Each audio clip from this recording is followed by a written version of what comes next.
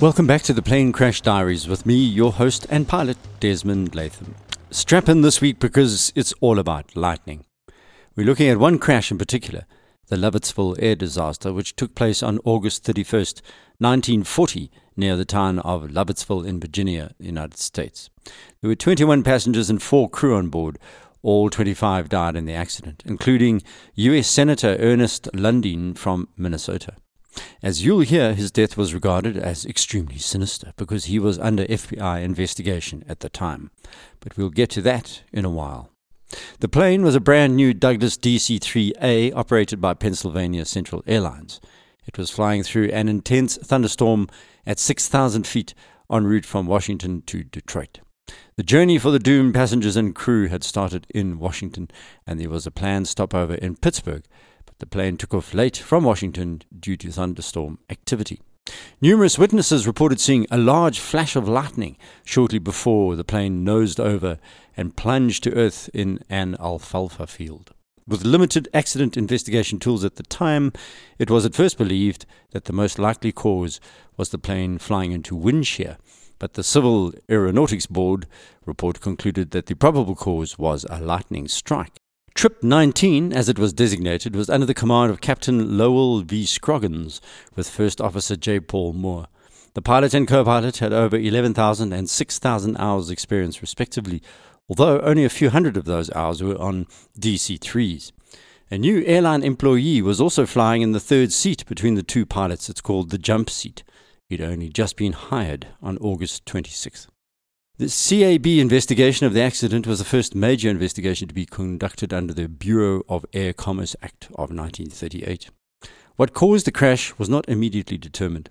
The plane was flying in the midst of a terrific thunderstorm with the rain falling heavily and a thick fog obscuring visibility. It had left Washington at 3:18 p.m., the takeoff being delayed because of bad weather for almost half an hour. It was scheduled to arrive in Pittsburgh at 4 o'clock but was late.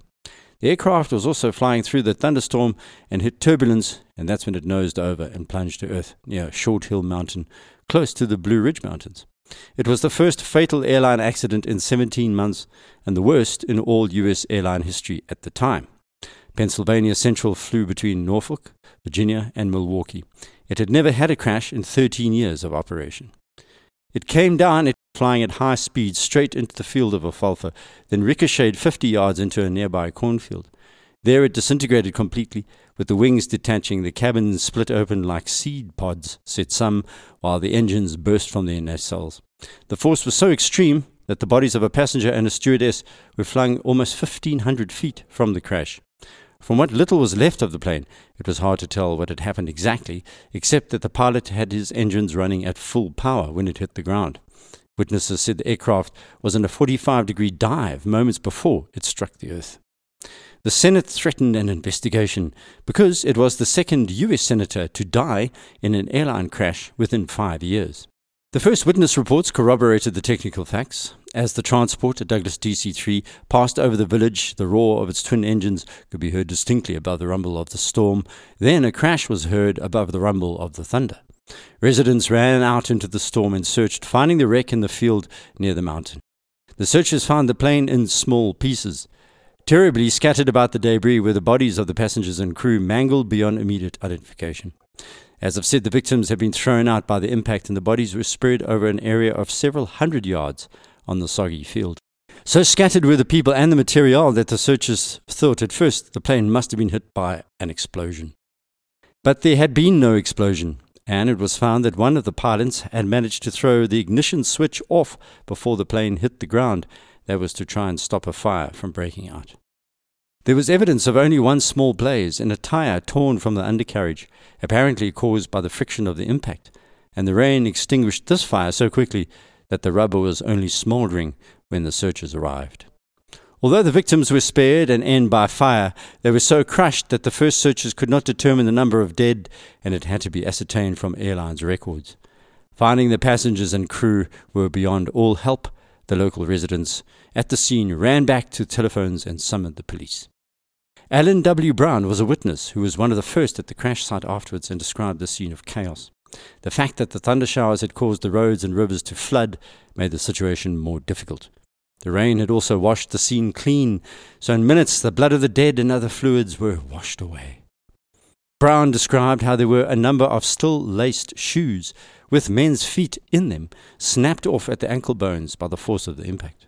Also lots of empty men's shoes lying around, with the back center seams burst down to the heel. That detail indicated the plane had hit the ground belly first. Conspiracy theorists have had a field day with this one, though.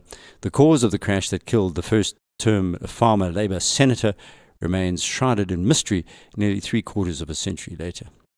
In fact, the FBI has never officially closed the books on its investigation into the possibility that sabotage might have caused what was then America's worst aviation disaster. The reason is that Lundin, an isolationist who had, as a member of the US House 23 years earlier, voted against the declaration of war against Germany and was also accused of being a Nazi sympathizer who was reportedly under investigation by the FBI. The fact that there were 2 FBI agents on the plane with him when it hit the ground full speed at 300 miles per hour gave some credence to these reports. The sensational charges then prompted the Senate to order an investigation into the crash a month later, even though FBI Director J. Edgar Hoover denied that the 2 agents killed in the crash had Lundin under surveillance. It was just a coincidence, and the coroner's inquest in the county where the crash occurred concluded it was the result of a violent thunderstorm, a possible lightning strike on the plane, and possibly pilot error. There are a few ironies here. For example, a year earlier, in 1939, Senator Bronson Cutting of New Mexico was killed in a plane crash, and Senator Lundin himself had pushed for legislation that ended up creating the Civil Aeronautics Board. It was this self-same board that then compiled the report into the Lovettsville crash, which included the death of the Senator Lundin himself. The 87-page final report was published in November 1940 and concluded the accident probably was caused by an extraordinary lightning effect. The report notes that the fact that all metal airplanes are frequently struck by lightning with no injurious results, and that the character of the lightning discharge as well as its effect on the airplane and crew in the present instance must be regarded as an extremely unusual occurrence. It added, nothing within the ordinary range of experience, and no combination of events of which the occurrence could be regarded as at all likely would have sufficed to have produced this accident. I'm getting to the short story of lightning and its effect on airplanes in a moment, but first we need to mention a recent crash of a Russian passenger plane that erupted in a ball of fire on the runway of Moscow's busiest airport, killing 41 people after the pilot said the plane had been hit by lightning. This was in May 2019.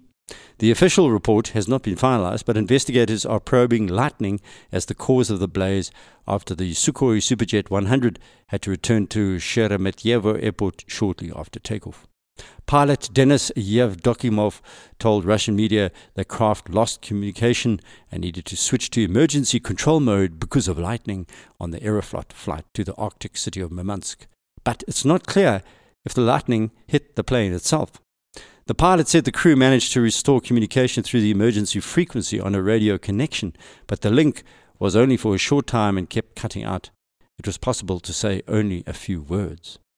Videos on social media, for example, showed the Aeroflot plane crash landing and then bouncing and speeding along the runway with flames pouring from its fuselage. Passengers can be seen leaping into an inflatable slide at the front and running from the blazing plane as columns of black smoke billowed into the sky. Another video shot inside the cabin showed roaring flames outside the window and passengers shouting in panic. Evdokimov said he believed the plane burst into flames on landing, most likely because of full fuel tanks and a hard landing. 9 people were hospitalized, 3 with serious injuries. Several of the 78 people on board say they believed lightning was the cause of the tragedy, which came at the end of several days of public holidays following Workers' Day on May 1st. One passenger said he saw a flash of white light before the plane turned around. Another, called Pyotr Igorov, told media that we had just taken off when the plane was hit by lightning. The landing was very hard. We almost passed out from fear. The plane bounced on the tarmac like a grasshopper and burst into flames on the ground. That jet, carrying 73 passengers and 5 crew, left Sheremetyevo at 6:02 p.m. and the crew issued a distress signal shortly afterwards. Russia's national carrier was once notorious for its poor safety record, but in recent years its image has improved, and it's not had a fatal accident in more than a decade until this incident. The Russian Sukhoi Superjet 100, however, has been dogged with problems since its launch in 2011. In 2012, a Superjet performing at an Indonesian air show flew straight into the side of a volcano, killing all 45 members on board. Indonesia blamed the crash on pilot error.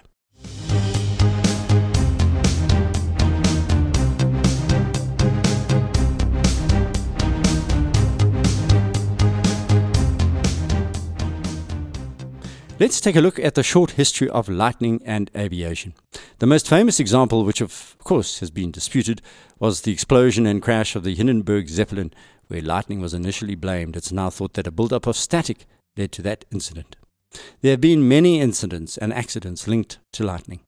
In June 1959, for example, a Lockheed L1649A Starliner operated by Trans World Airlines, TWA, was hit while climbing out of Milano Airport. All 68 on board died, 59 passengers, 9 crew. Then, in August 1963, a Vickers 708 Viscount registration Foxtrot Bravo Golf November Victor, with 20 people on board, 16 passengers and 4 crew, was descending to land at Lyon after a short flight from Lille in France. It was hit by lightning and crashed into houses close to the runway, killing 1 person on the ground, all on board. Then another accident in December 1963 saw a Boeing 707-121 Pan American Airlines jet, registration November 709 Papa Alpha, explode in mid-air when it was hit by lightning. As it flew between Washington and Baltimore, the plane was on initial approach when lightning ignited fuel in one of its tanks in the wings and it blew up. 81 people died, 8 crew and 73 passengers. One of the scariest, though, involved a Lockheed L188A Electra flown by Lanza of Peru. It took off from Lima heading to Jorge Chavez Airport with 86 passengers and 6 crew on the day before Christmas, 24th of December 1971. This is one of those flights that sounds terrible for the passengers, unfortunately. Around 40 minutes after takeoff, the aircraft entered a zone of extreme turbulence and lightning. After another half an hour of flying at flight level 210 or 21,000 feet, lightning hit the plane. That caused a fire on the right wing, which eventually separated from the aircraft, taking part of the left wing with it. The aircraft then crashed in flames in mountainous terrain. The structure had failed because of the loads imposed on the aircraft as it was thrown about in the thunderstorm, but it's also thought that the pilots may have worsened the situation by stress on the airframe when they tried to maneuver the plane. In a similar accident in May 1976, an Iranian Air Force Boeing 747-131F, 10 crew and 7 passengers on board was flying to Madrid from Tehran when it flew into serious thunderstorm activity over Spain.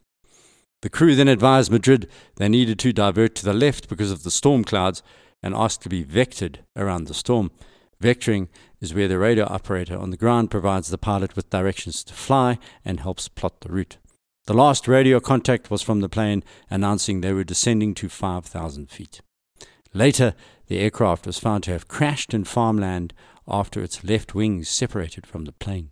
This is similar to the previous incident in that the lightning bolt apparently entered the forward part of the plane and exited from a static discharger on the left wingtip. However, the lightning current's conductive path to the static discharge at the tip was through a strap along the trailing edge. Because the power of the lightning was concentrated on a single rivet, it flashed across that rivet and then ignited fuel vapors in number 1 fuel tank. This caused an explosion, the upper wing skinned to peel away. The wing began to oscillate as it was no longer smooth, causing the entire wing to fail and fall off. These incidents serve to show that while aeroplanes are designed to survive a lightning strike, sometimes the power of that strike jumps protection that's built in. Our last example is a case in point. In February 1988, a Swearingen SA227AC Metro plane, registration Delta Charlie Alpha Bravo Bravo, flying from Hanover to Mulheim and carrying 19 passengers and 2 crew, was hit by lightning as it approached Mulheim. The entire electrical system failed. The crew then lost control of the plane. Its right wing broke off as it plummeted to the ground. The aircraft disintegrated. No one survived. As a pilot, I've flown around thunderstorms from our home base at Lanseria Airport, or FALA, F-A-L-A, in South Africa. We have extremely violent summer cumulonimbus storms, and you have to be really cautious about timing your flights, particularly in the late afternoon. So that's all this week. Next week, we'll hear about the truly staggering air crash involving Japan Airlines Flight 123 in 1985. This was another accident that was avoidable and was blamed on incorrect repairs on a pressure bulkhead. 520 people died. Incredibly, 4 survived. A number of recommendations were made after this accident, and as you'll hear, one involved clearly separating hydraulic systems. Until then, aviate, navigate, and communicate safely. Goodbye.